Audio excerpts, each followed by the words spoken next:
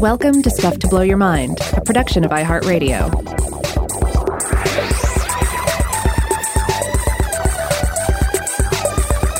Hey, welcome to Stuff to Blow Your Mind. My name is Robert Lamb. And I'm Joe McCormick, and we're back with part 2 of our discussion of Jupiter the Destroyer. In the last episode, we ended up talking about some of the myths of Zeus and Jupiter, Zeus's war against the Titans, and how that related to some ideas in astrophysics about how an early forming Jupiter in the solar nebula of our young solar system may have played a very important role in the destruction of early forming super-Earths in the inner solar system, leading to or clearing the way for the eventual creation of rocky planets like the Earth we live on today. So that last episode was kind of a mashup. We had some planetary science, we had some mythology. It's like we had two turntables and we had two different records, and we kind of mixed and mashed them both. So we're kind of like your DJs. We're your hosts, except no substitutes. And we're going to have more of the same in this episode. We're going to have plenty of planetary science, but we're also going to have mythology. So if you love both, stay tuned, because you're going to get everything you love. If you lean more towards one direction or the other, well, still hang on, because we're going to take you on a ride. But if you're only interested in when we talk about the Texas Chainsaw Massacre movies, stick around anyway, because who knows what'll come up. Well, that movie also is astronomical in its own ways. That's true. So maybe I thought we should start just by doing a brief refresher on one of the studies we talked about in the last episode, because it kind of ties into some of the stuff I'm going to talk about right after. So one of the studies we looked at last time was published in 2015 in PNAS, and it was by Konstantin Batygin and Greg Laughlin. And it's called Jupiter's Decisive Role in the Inner Solar System's Early Evolution. And the rough outline is that the authors here argue that they put together a simulation that assumes a version of what's known as the Grand Tack scenario. And that's where in the early solar nebula, so when the solar system is first forming, it's this big disk of gas and dust all swirling around this newly forming sun. When that's going on, a young Jupiter migrated from somewhere around 5 astronomical units out in radius from the sun into about 1.5 astronomical units, and then reversed course and went back out to a larger orbital radius when it was pulled outward by the gravitational influence of Saturn. And the authors here write, quote, "We propose that the primordial nebula-driven process responsible for retention of Jupiter and Saturn at large orbital radii and sculpting Mars' low mass is also responsible for clearing out the solar system's innermost region." So like we talked about last time, this would be wiping out these early forming super-Earths or mini-Neptunes that were forming near the sun, and thus making room and freeing up some materials for rocky planets like Earth and Venus to form. And if you remember the details we talked about last time, this would have happened, according to these authors here, via what they call a collisional cascade. So Jupiter's inward migration would hurl all of these planetesimals into what they call mean motion resonances, low-order mean motion resonances, shepherding and exciting their orbits. So basically just causing chaos in the inner solar system, where things would smash into each other and then ultimately spiral into the sun and be vaporized down there in the bottom of the solar system. And then finally they write, in this scenario, the solar system's terrestrial planets formed from the gas-starved, mass-depleted debris that remained after the primary period of dynamical evolution. So under this scenario, it is the gravitational influence from a coalescing Saturn that finally pulls Jupiter back out of the fray, back into the outer solar system. But I wanted to think about another way that gas giants like Jupiter and Saturn, or like if you imagine another solar system somewhere else in the galaxy, multiple Jupiters, can interact with one another in catastrophic ways that have major influence on the other planets in that star system. Because going to the mythological analogy, one Zeus or one Jupiter is bad enough. If you got a couple, you're really running into trouble. Wow, they're not going to tolerate each other. That's right, though it is funny that literally in our solar system, if you look at the mythological counterparts of the first three outer planets you get to after the asteroid belt. You got Jupiter, you got Saturn, and then you got Uranus. And if you look at their mythological counterparts, each one ascending out there is the father of the other, who was defeated by the sun. So Jupiter or Zeus defeated Cronus, which is Saturn, and dethroned him, threw him into Tartarus. But Cronus, previously the Titan, had defeated Uranus by castrating him and throwing his genitals into the ocean. Yeah, so like if you've been dethroned, you get pushed further out of the solar hierarchy. Yeah, I guess so. Now that's an interesting question. Which is more like Tartarus, being cast into the sun like these early super-Earths may have been, or being cast farther out into a greater orbital radius where you're very cold and very lonely? I guess I'd go with the cold and lonely interpretation more. Again, just in terms of thinking about what mythological punishments would be like. I tend to imagine the prison of the Titans as being cold and lonesome. But anyway, I wanted to now talk about the idea of Jupiter's going eccentric. And usually the word eccentric, how do we use that? We use the word eccentric to mean weird, but in kind of a harmless way, like it's the nice version of weird. Yeah, or at least the rich version of weird, right? Right, yes. Yeah. I know exactly what you mean by that. But no, in this case, this would be eccentric in a way that is not at all harmless and potentially could be world-ending. So I wanted to look at a blog post by an American astrophysicist living in France named Sean Raymond, who I wanted to bring this up because I think reading his blog on his website was one of the reasons I ended up wanting to do this pair of episodes about Jupiter. I was originally reading his website because he was one of the authors of a study about moons of moons that I talked about for an episode of The Artifact, where I was saying like how many levels of orbits can you go down? You know, our sun orbits the center of the Milky Way galaxy, and then the Earth orbits the sun, and then the moon orbits the Earth. But could the moon have its own moon? And it turns out the answer is yes. There's nothing in physics that prevents moons from having moons. But of course, every step you go down that ladder of orbits within orbits, the maximum size of the orbiting object gets smaller and smaller. And if you include really small stuff, I think moons of moons can have moons. But anyway, through that, I ended up reading some posts on this guy's website.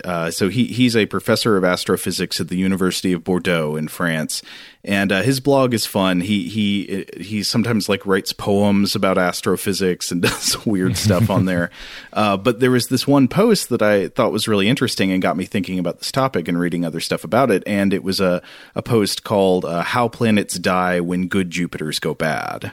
And the gist of this post here is about how planets like Jupiter have the potential to destroy the solar systems that they dwell within. And in other planetary systems around other stars in the galaxy, there is evidence that gas giants like Jupiter have indeed already destroyed other planets in their solar systems. Now, of course, as we talked about in the last episode, Jupiter is the largest planet in our solar system. It's more than 300 times more massive than Earth. What was it? It was like 317 times as massive as Earth or something. Just huge. And of course, the sun is the largest gravitational influence in our solar system, but Jupiter is second in that regard. And Jupiter has more effects on what happens to the rest of the objects in the solar system than you might imagine. Raymond talks about some stuff that we didn't really get into in the last episode. Like one of the things he mentions is that Jupiter probably would have blocked large icy bodies from the outer solar system from invading the inner solar system when the solar system was first forming.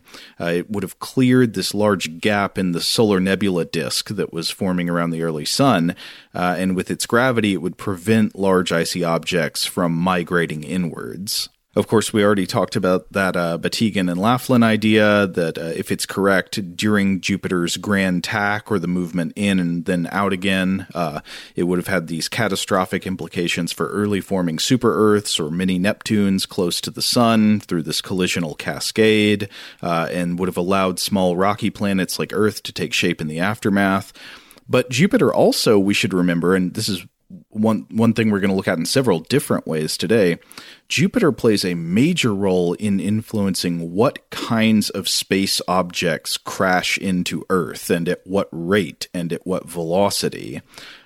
because to read from Raymond here, quote, Jupiter's gravity determines how comets enter the inner solar system and how long they spend near the planets with the potential to crash into Earth before launching them into interstellar space. And this has implications both ways. So it means that Jupiter can act as a kind of destroyer, flinging objects in our direction in a dangerous way, but Jupiter can also act as a kind of protector, shepherding objects away from Earth and keeping us safe. And so Jupiter's effect on the movements of space objects in the inner solar system, like asteroids and especially comets, I think, will have powerful effects on things like the water contents of Earth and the biological development of Earth, which we'll come back to as we go on. But coming back to the idea of eccentric Jupiters, now I mentioned in the last episode that sometimes when we look out at other stars in our galaxy, we can see that they have large exoplanets, large gas giants in very eccentric orbits. The orbits of most of the planets in our solar system are nearly circular. They're not perfectly circular, but they're pretty close. I mean, roughly circular. If you look at the orbit of some comets, though, it is a completely different story.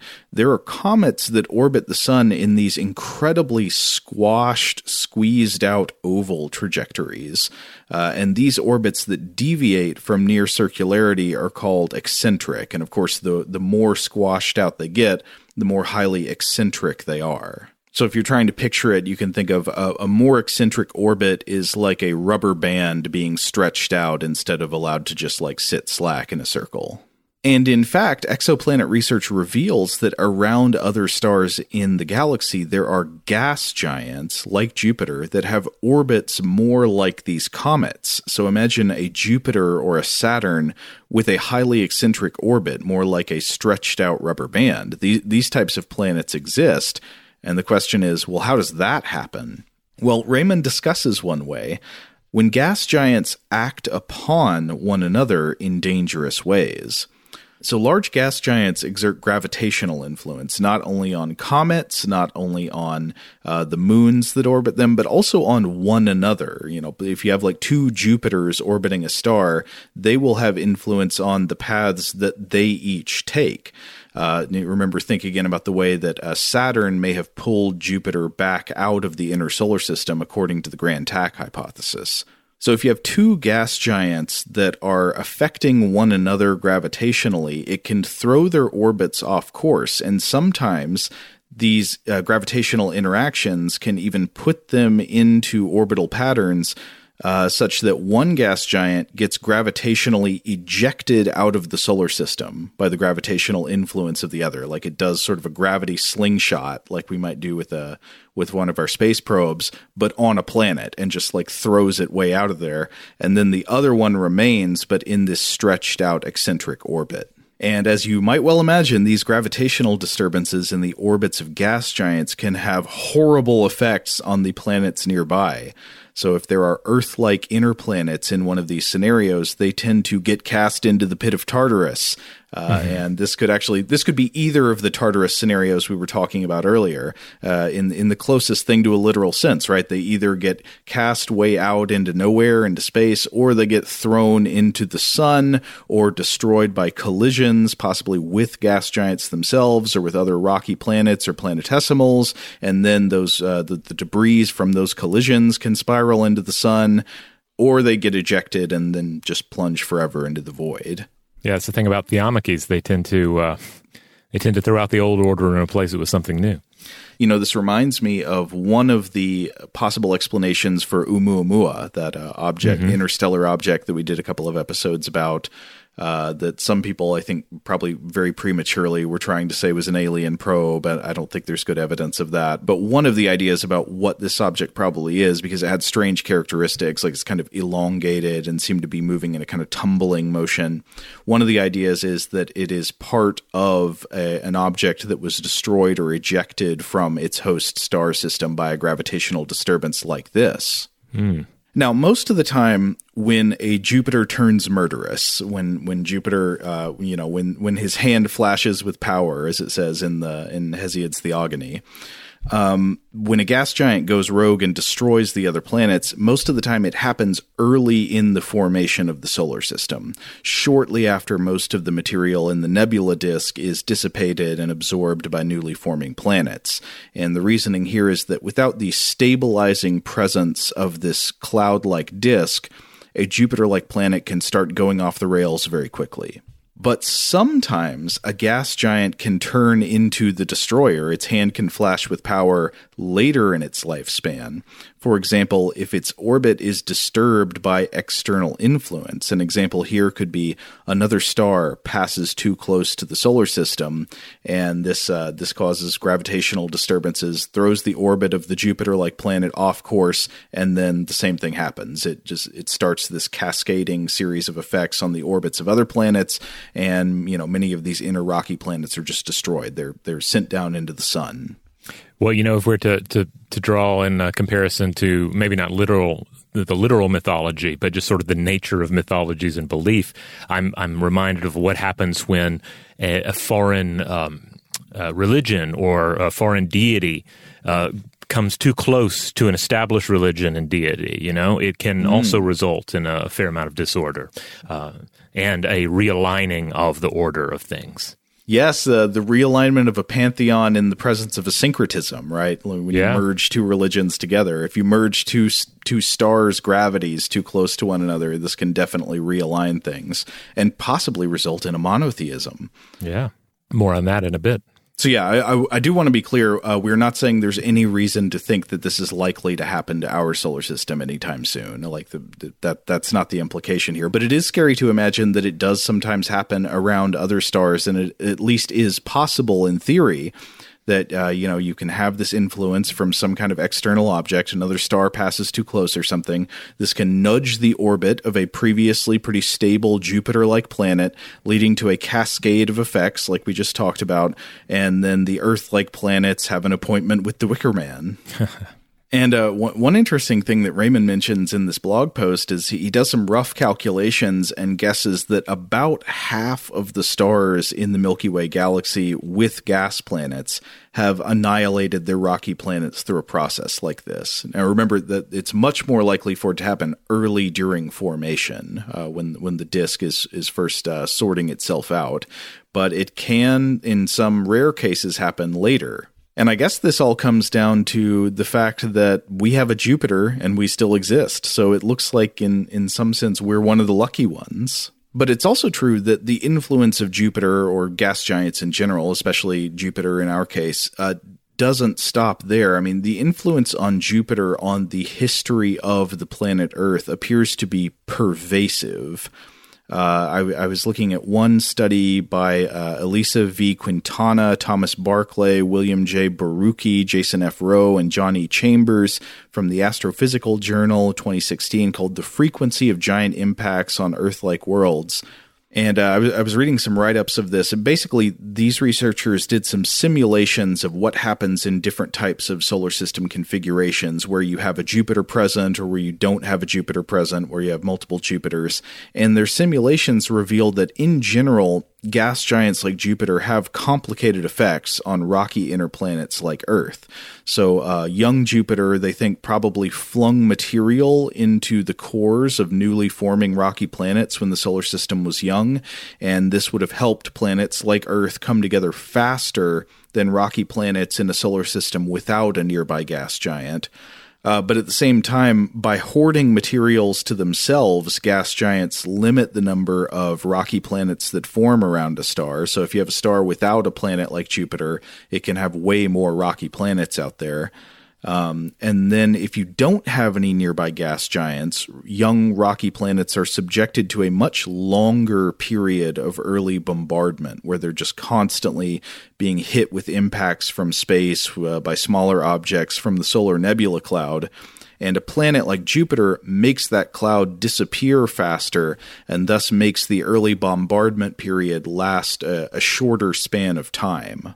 But then again, you can also look at ways that a planet like Jupiter ends up accelerating larger objects like comets into the inner solar system and controlling how long they stay there in the inner solar system. And of course, those things can lead to impacts later on down the line that affect Earth life. So Jupiter is, once again, sort of protecting and attacking in tandem. Yeah, I guess the relationships between humans and gods, they tend to be a little bit unhealthy. But then again, I mean, there are reasons. I guess what we've gone through here kind of, justifies the ways of God to man to some extent.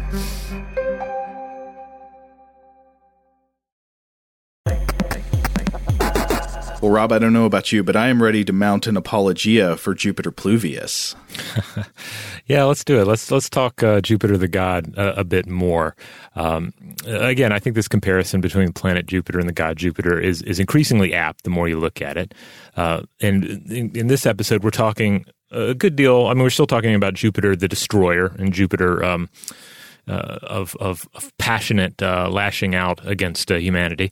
But also Jupiter the protector, Jupiter the lord of Earth, because he enforces his order upon it, and he is in many ways its protector. And he was also expressly stated to be the protector of the Roman state. The white ox was his favorite sacrifice, and it could afford an entire year's protection from the lord of the gods. And he probably took this sort of thing seriously, seeing as how he was also the god of oaths and treaties. He's kind of a rules guy. Yeah. So, he's lawful. Whatever else he is, he's lawful. So I was... Well, maybe he's the emblem of lawfulness to others. I don't know. Does he have to follow the laws himself? Well, I mean, he's you're in a tough spot. Like, if you can't... Who are you going to report him to, right? Right. I was reading the Imperial Ideology of Rome and the Principalities and Powers in Romans 8:31 through 39 by Sung Cho Hong in Scripture and Interpretation from 2008. And Hong points out that Imperial Roman propaganda expressly stated that the safety of the entire human race lay in the hands of mighty Jupiter. And this was a point pressed by Cicero, among others. And I believe, particularly in On the Ends of Good and Evil. I want to read a quote here from it. And this is not, I want to stress that Cicero goes into a lot more detail about all this, and he's crafting a much greater point than this. This is just a fragment, but he does write, or he does say, quote, "When we call Jupiter all-powerful and all-good, and likewise when we speak of him as the salutary god, the hospitable god, or as stator, we mean it to be understood that the safety of men is under his protection."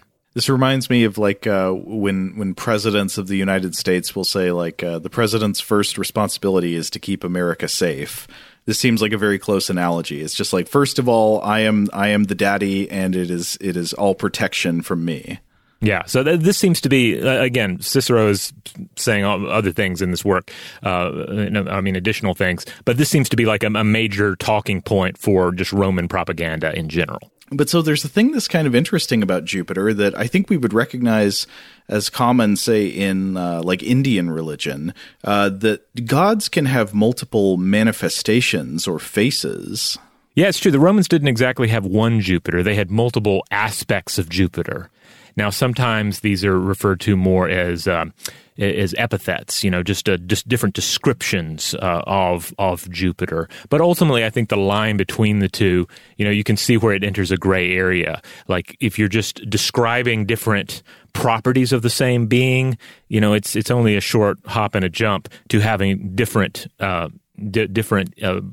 beings entirely. Mm-hmm. In the Christian tradition, you see some of this, right? Because on one hand, it's what you can talk about, like God the Father, and you can talk about like different divisions of the same being. Mm-hmm. But on the other hand, you see throughout Christian history a tendency to want to focus on the feminine aspects of Christ certainly in visual representation, but also then embodying different ideas of what Christ was, and then that may be stamped down out of fear fear of heresy, the idea that if people keep going in this direction, it will butt off into an alternative Jesus. So you can tell how this sort of thing can lead to division. Even at the same time, it's kind of like saying, okay, we have all of these. Instead of having just a dozen gods, we could still have other gods, but we could also have just like a dozen different versions or different incarnations of the same being. And that's kind of what you see with Jupiter here. Yeah, the Romans had an idea of what we now call superstition. That comes from a Roman idea, meaning basically being too religious. Because picking up off what you were just saying, there is a pattern, I think, throughout the religions of the world where when people get incredibly invested in their religion, like very passionate about it, they are prone more often to religious innovation. And Yes. religious innovation can lead to, you start really focusing on maybe one aspect of an existing god or something. Maybe that becomes a new god, and then you've got a new cult, and that new cult could maybe undermine things that came before. Now, there was in the Roman Empire, while the Romans were incredibly tyrannical, there was a kind of weird religious pluralism there where there could, you could have a lot of different kinds of religious beliefs in the Roman Empire, and it would be mostly okay as long as you weren't causing trouble. But there's always, I think, a certain fear of religious innovation stemming from too much interpretive interest in the nature of gods and religious matters among the existing religious authorities. Does that make sense? Yeah, totally. So I know as I was reading all this, it did raise an interesting question for me. Like, given all these different aspects of Jupiter, and I'll get into what they are here in a minute. The fact that Jupiter had his own priests, and that Romans tended toward syncretism, which we already mentioned. This is the combining of different theological ideas. Like, instead of hearing about a new god, for instance, in a territory that you have absorbed into your empire, instead of saying, okay, that god's out. Wait, whatever you're doing with that god, forget it. Instead, saying, well, actually, that god is part of our pantheon, or that god is actually Jupiter, that sort of thing. Well, I mean, God, look at the way that the Romans essentially just adopted almost wholesale originally the mythology of the Greeks. Yeah. So given this, and given the situation with the different aspects of Jupiter, I was wondering, do we see in this at least a movement toward monotheism? Because that, of course, is one of the things about the Roman Empire, is that it eventually becomes a Christian empire. There's this movement towards monotheistic Christian belief. Well, I don't know if this helps with the point you're developing, but the secular biblical historian Bart Ehrman, who's a previous guest on the show, he was on the show last year, he's got a book about why Christianity eventually overtook the Roman Empire. And his theory on that, which seems very reasonable to me, is that the main thing going for Christianity is that unlike all of the other religions in the Roman Empire at the time, or most of the other religions in the Roman Empire at the time, Christianity was evangelical and it was exclusive. So they were trying to convert people to it. And unlike the existing Roman religions, you couldn't add other gods into Christianity, or you weren't supposed to. I mean, some people probably did. But mostly Christians were preaching that, no, once you're a Christian, you can only believe in Jesus, and you have to forget all these other gods. And over time, those dynamics led to effects where Christianity would just grow, and it would push out, because every new Christian wasn't just like a pagan adopting one additional god, but now like they weren't a pagan anymore. You weren't allowed to keep your old gods as well. Right. Yeah. Yeah, because I think even though if we're looking at this and we're thinking, okay, you're going to the temple that's just to Jupiter, you're worshiping Jupiter, maybe in different aspects, but you're pretty much focusing on him. Even if you did not worship any of the other gods in the Roman pantheon, that wouldn't be monotheism. That would be what is called henotheism, which is the adherence to one particular god out of many. So saying like, yeah, all these other gods, they're fine, they exist, but this is my guy. This is my gal. Yeah, and that was common in the Roman Empire, that you would believe in the other gods and you would maybe respect the other gods, but you might have like a personal favorite god who you were really devoted to. Yeah, like even in that work on Cicero that I was quoting earlier, he's mentioning adherence to Jupiter, but he's also in the same work mentioning adherence to smaller household gods. So yeah, you can see that if suddenly you're like, no, you can't keep your household gods, you have to pretty much abandon the old way and take to this new one. You have to cut off the other gods from your life. I could see that being maybe something that keeps you from drifting back into another one. Sure. Like if you get this new video game and you have to throw out all your other video games, well, if you get bored with the new one, you're not going to go back to the old ones because they're not in the house anymore. Okay, so you only got one game now. You get bored with it. What you start doing is looking for glitches in the game to exploit and start trying to break the physics, which you could look at in a religious point of view. You start maybe innovating how the religion works, thinking about maybe I've received a new vision that tells me that the priests don't have it exactly right. This is the version. Yeah. New fan theories about exactly what Mario means to the franchise, etc. Now, I was looking around about this question of monotheism and polytheism in the Roman Empire, and there's an interesting sounding book. I don't know if you're familiar with this author, but it was by Stephen Mitchell, who I think has done a lot of work in religion and involved in some translations of various works such as the Gita. But he has this book called One God, Pagan Monotheism in the Roman Empire. And it discusses the complexity of the shift from polytheism to monotheism, but also deals with this idea of, quote, pagan monotheism. And apparently some historians have considered the various Roman cults to be something we might interpret as monotheistic structures. So this kind of thing might be worth a deeper dive in a later episode, because apparently it's not a cut and dry issue.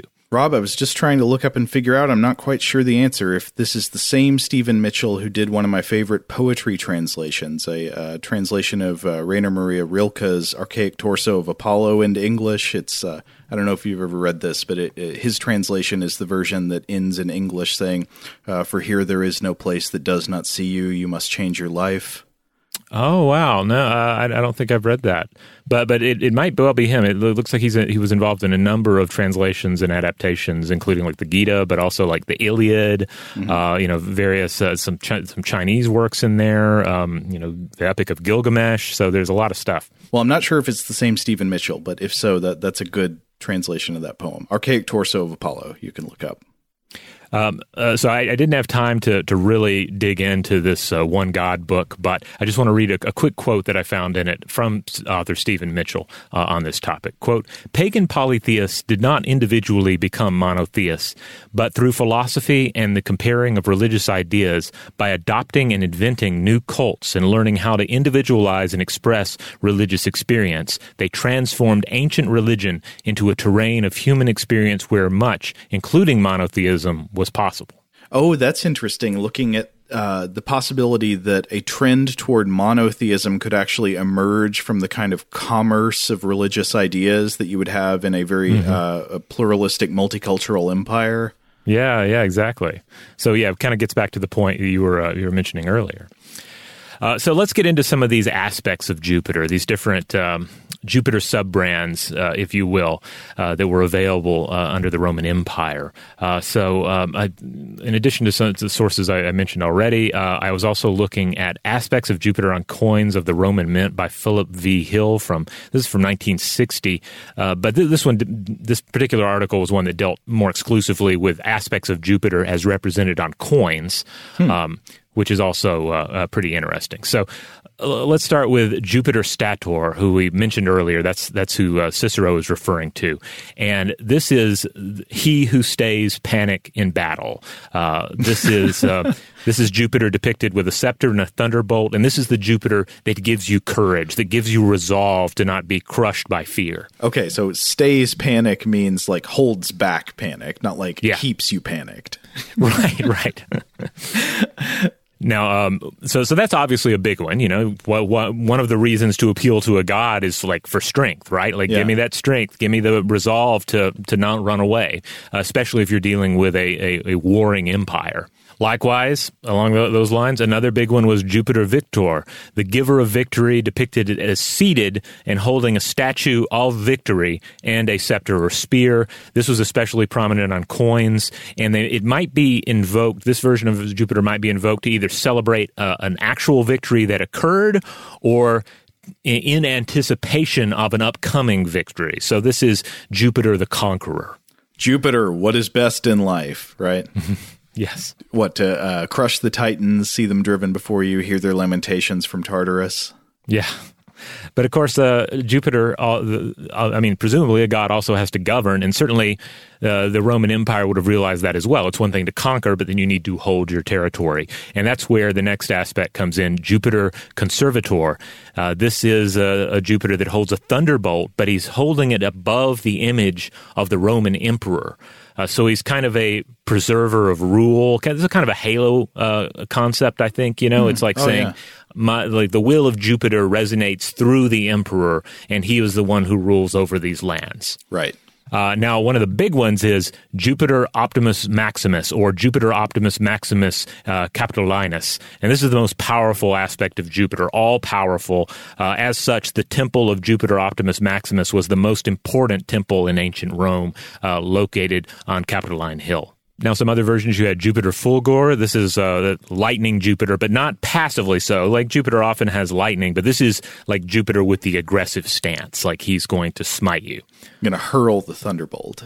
For some reason, when you said that, I pictured not Jupiter, but I guess an analog to Jupiter, Marduk, holding the divine weapon. Yeah, that's a famous image, yeah. But Marduk is often pictured in kind of a fighting stance from the side. Yeah. There's one that was referred to as Jupiter Dolicinus, and this was the focus of a Roman mystery cult, originally a local Hittite Hurrian god of fertility and thunder. So here we see an example of Romans combining ideas. Another deity from another land is taken in and becomes an aspect of Jupiter. Then you have Jupiter Ruminus. This is the breastfeeder of all life. And then, as we mentioned earlier, Jupiter Pluvius. This is the sender of rain. In times of drought, special sacrifices were made in the name of Jupiter Pluvius, and these were called Aquilicium. So this is where we're getting back to consideration of not only the mythic Jupiter, but Jupiter, the planet, as well. The idea of Jupiter as he who delivers the rain, he who delivers the water. Yeah, and so we already talked about some ways that Jupiter has influenced what kind of stuff smashed into the forming and then the early Earth to determine its composition, what size it would grow to, and what was on its surface, and what kind of volatiles it had in terms of an atmosphere and possibly surface water. Yes. And so in this, we're still talking about the planet Jupiter pelting the rocky planets with stuff, like it's still ultimately a violent relationship. But the idea here is that Jupiter's not only throwing thunderbolts, the Jovian bombardments might have included water or would-be water, specifically hydrogen-rich material, and this winds up locked into Earth's crust and mantle and emerges later to bond with oxygen to become water. So one of the sources we were looking at with this is a Nola Taylor read article for Smithsonian.com from back in 2018, focusing on the work of French astronomer Sean Raymond, who we've already talked about. Yeah. Whose models predict this possible gas giant throne delivery of water-rich material to the inner planets. Also key is the work of Andre Isidoro, who, along with Raymond, published a paper on this in 2017 titled Origin of Water in the Inner Solar System. Okay, so what do they argue? Okay, so the idea here is that 4.5 billion years ago, the massive center of the in this, I'm going to touch on some stuff we've already gone through. But the massive center of the cloud of gas and cosmic dust begins to form into a central star, our sun. But the remaining cloud remained, and its contents would in time form into the planets. But the water-rich region of the disk would have been located several astronomical units away from the sun. The temperature in the inner region was too high. So that water then ultimately has to move back to the inner planets to become a part of them so that we can have water on Earth. So this would have occurred during a 5 to 10 million year period between the sun's formation and the dissipation of the gas disk. During this time, the gas giants formed and, quote, Jupiter's rapid growth gravitationally disturbed thousands of water-rich planetismals, dislodging them from their original orbits. Okay, so we see yet again, Jupiter, as it's coming together, begins to throw its weight around. It exerts gravitational influence, and in this case, would have started pulling in these planetesimals, these objects, objects that might be, I don't know, asteroid-sized or larger, that have some kind of water or hydrogen content on them, and then slamming them into the inner solar system. Right. It's basically, you know what it reminds me of is, I don't know if you've seen these sort of vaudevillian skits where like you have your bad comic, your sort of Fozzie Bear type, and he's on stage, he's bombing. I mean, he's just really dogging it up. And so the audience is, of course, pelting him with fruits and vegetables. And he either catches one in his mouth and begins to eat it, or catches a carrot and starts eating it. So like they are pelting him, they are engaging in violence, but they are throwing nutrients at him, and he is like, yes, I am hungry, I shall eat. That's kind of the relationship going on here. Nice. The Fozzie Bear effect, I'm going to call it. Anyway, I was reading some more about this. Isidoro had provided some quotes about this that were used in press releases and write-ups, and in particular one that was on EurekaAlert.com, and this is what they said. Quote, "In our own solar system, the model shows that ices from the outer solar system snowed down on the Earth in 3 waves. The first came as Jupiter swelled up, the second was triggered during Saturn's formation, and the third would have occurred when Uranus and Neptune migrated inward before being blocked by the other 2 and sent back to the outskirts of the solar system." And that ties into something that I was talking about earlier when I was mentioning that blog post by Sean Raymond, one of the authors here, that the early forming Jupiter, and I'm not sure if he's saying also maybe Saturn too, but at least definitely Jupiter and perhaps also Saturn would have prevented these icy bodies, Uranus and Neptune, from migrating inward toward the inner solar system and messing with the planets that were forming down in closer to the sun. Yeah, I mean, ultimately, if you have an all-powerful god like Jupiter, one of the things that they're supposed to do is keep his dreaded father and grandfather from taking over creation again. Right. I mean, that's why we're putting up with all of this, right? Right. Now, one other neat thing about this that the authors point out is that, it might not just be a quirk of our own solar system. It might not just be the peculiar story of life on Earth and life in this system. This could be going on anywhere that you have both giant planets and terrestrial planets. So this is the sort of thing that if this is true, this would be another thing to look for in our exoplanet surveys. Look for situations where you have like the right proportions, the right arrangements of gas giants and rocky inner planets where this same bombardment of water could happen. Yeah, this is really interesting. And of course, in the specific case of Earth, it of course goes without saying that we couldn't have life on Earth without surface, plenty of surface water on Earth. So this is something that if this model of the early solar system is correct, this would again be crucial to us being here at all. Yeah.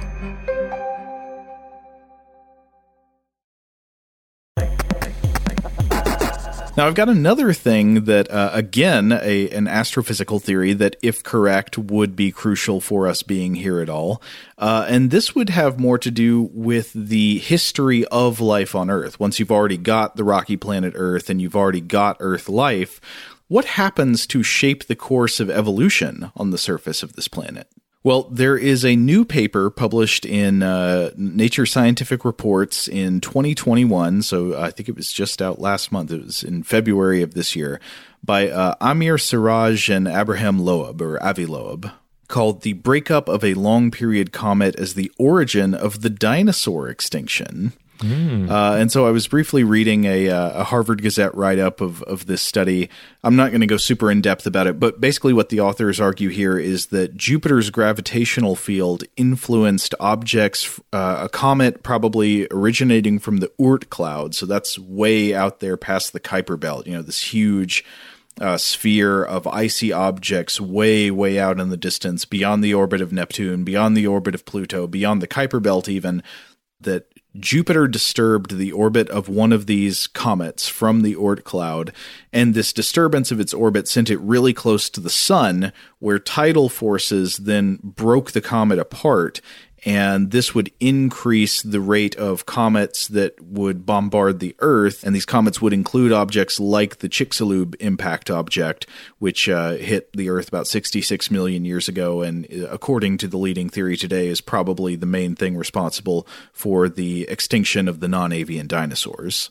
And so Loeb and Siraj here argue that it is the gravitational influence of Jupiter that increases these kinds of impacts through the mechanism I just described. And Siraj is quoted in this Harvard Gazette piece where he says, quote, "Basically, Jupiter acts as a kind of pinball machine. Jupiter kicks these incoming long-period comets into orbits that bring them very close to the sun. When you have these sun grazers, it's not so much the melting that goes on, which is a pretty small fraction relative to the total mass, but the comet is so close to the sun that the part of it that's closer to the sun feels a stronger gravitational pull than the part that is farther from the sun, causing a tidal force. You get what's called a tidal disruption event, and so these large comets that come really close to the sun break up into smaller comets, and basically, on their way out, there's a statistical chance that these smaller comets hit the Earth. So huge icy objects from out in the Oort cloud getting diverted by the gravitational influence of Jupiter so that they pass really close to the sun. They sort of shatter as they do so because the tidal forces from the sun are so strong, and then they turn into a kind of buckshot blast of huge icy objects in the inner solar system that can hit Earth and potentially cause mass extinctions. And I think one of the arguments that they also bring up is that it looks like the carbonaceous content of the object that caused the KPG extinction is more similar to stuff you're likely to find in these deep space Oort cloud objects than in things you're more likely to find closer to the inner solar system, like in the asteroid belt. So again, this is another argument that is based on simulations and statistical analysis. But if this is correct, it is yet another one of the many ways that Jupiter would be responsible for the fact that we exist at all. While it was, calamitous for the non-avian dinosaurs, it paved the way for the age of mammals. I like that if this were true, if this is true, we might need a new aspect for the god Jupiter. Maybe Jupiter Extinctor, god of extinctions, Yeah, very good. With he could be shown holding a lizard in one hand and a thunderbolt in the other, like he's about to smash it in his palm. Yeah. His hand flashes with power, but it's against a bunch of hadrosaurs. They're trying to guard their eggs, and he's like, "Argh!" Well, his thinking was probably, look, these life forms, they're not worshiping me now. Honestly, I don't think they're going to be worshiping me anytime soon. Unless I really shake things up, I'm just going to smite the lot of them. Right. You know what I really like? I really like the look of that rat-like creature down there. It's got a good twinkle in its eye. I think some good things could happen if I give the rats a chance. Though it does make me wonder, I wonder if Jupiter / Zeus got up to, his normal tricks. Did he go down and take the form of different dinosaurs and mate with the dinosaurs to create certain demigod dinosaurs that would have been just, extra powerful amid their dinosaur brethren? What would the dinosaur mythology version of the Minotaur be? It'd be like a Tyrannosaurus Rex with the head of a Triceratops. I guess, but then again, I don't know. I feel like remember the Minotaur is one of those beasts that's kind of born out of feuding with the gods and disobeying the gods. I don't know. I guess the dinosaur, just by refusing to worship or just not being capable of it, the gods could have taken that the wrong way and dished out some punishment. But I don't know. I think this would be a rich area for. An action figure line or maybe a comic book, like the age of gods and dinosaurs. What would that have been like? Also, if humans weren't even in the game yet, I guess any form that Jupiter took would be that of a dinosaur. So, how would he appear? Would he appear as a great T-Rex or some sort of enormous? He is a god of the sky. Maybe he takes the form of an enormous flying reptile. Oh yeah. Jupiter as Quetzalcoatlus. Oh yeah, that would be fitting, especially since humans found those bones and named it after a god. Yeah. So what better form for the sky god to take? Well, Rob, I think we got to call it there, but this has been a lot of fun. Yeah, this has. I love getting to switch back and forth between the planetary and the mythological. I should mention, however, we mostly speak of the Roman gods as figures of the past, just as we do with Greek deities and ancient Egyptian deities. But we should also mention that there are modern worshipers as well, not only of Greek deities and ancient Egyptian deities, but also of Roman Jupiter. after all, just as modern humans reach for new models, entirely new models of religion, drawing things even out of popular culture like Star Wars or The Dude, we also reach for the old ones and reconstructions of the old ones. Thus, we do see Roman polytheistic reconstructionism in several different groups and forms. So, just always worth mentioning. I don't think we blasphemed too much in this regarding Jupiter, but at any rate, if anyone out there who's actively involved in a religion or some sort of spiritual movement that reveres Jupiter, I'd love to hear from you. I'd love to know, how do you think of Jupiter? How does this material sit with you?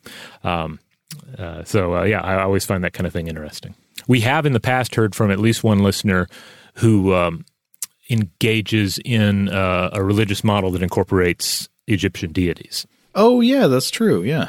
All right. Well, if you would like to listen to other episodes of Stuff to Blow Your Mind, you know where to find them. Find them in the Stuff to Blow Your Mind podcast feed. That is where core episodes of Stuff to Blow Your Mind publish on Tuesdays and Thursdays. That's the main show. That's the main event. But then we also have listener mail on Mondays. On Wednesdays, we do the Artifact episodes unless they've been preempted for some reason.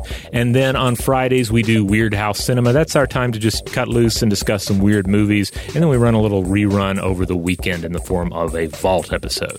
Huge thanks, as always, to our excellent audio producer, Seth Nicholas Johnson. If you would like to get in touch with us with feedback on this episode or any other, to suggest a topic for the future, or just to say hello, you can email us at contact@stufftoblowyourmind.com. Stuff to Blow Your Mind is a production of iHeartRadio. For more podcasts from iHeartRadio, visit the iHeartRadio app, Apple Podcasts, or wherever you listen to your favorite shows.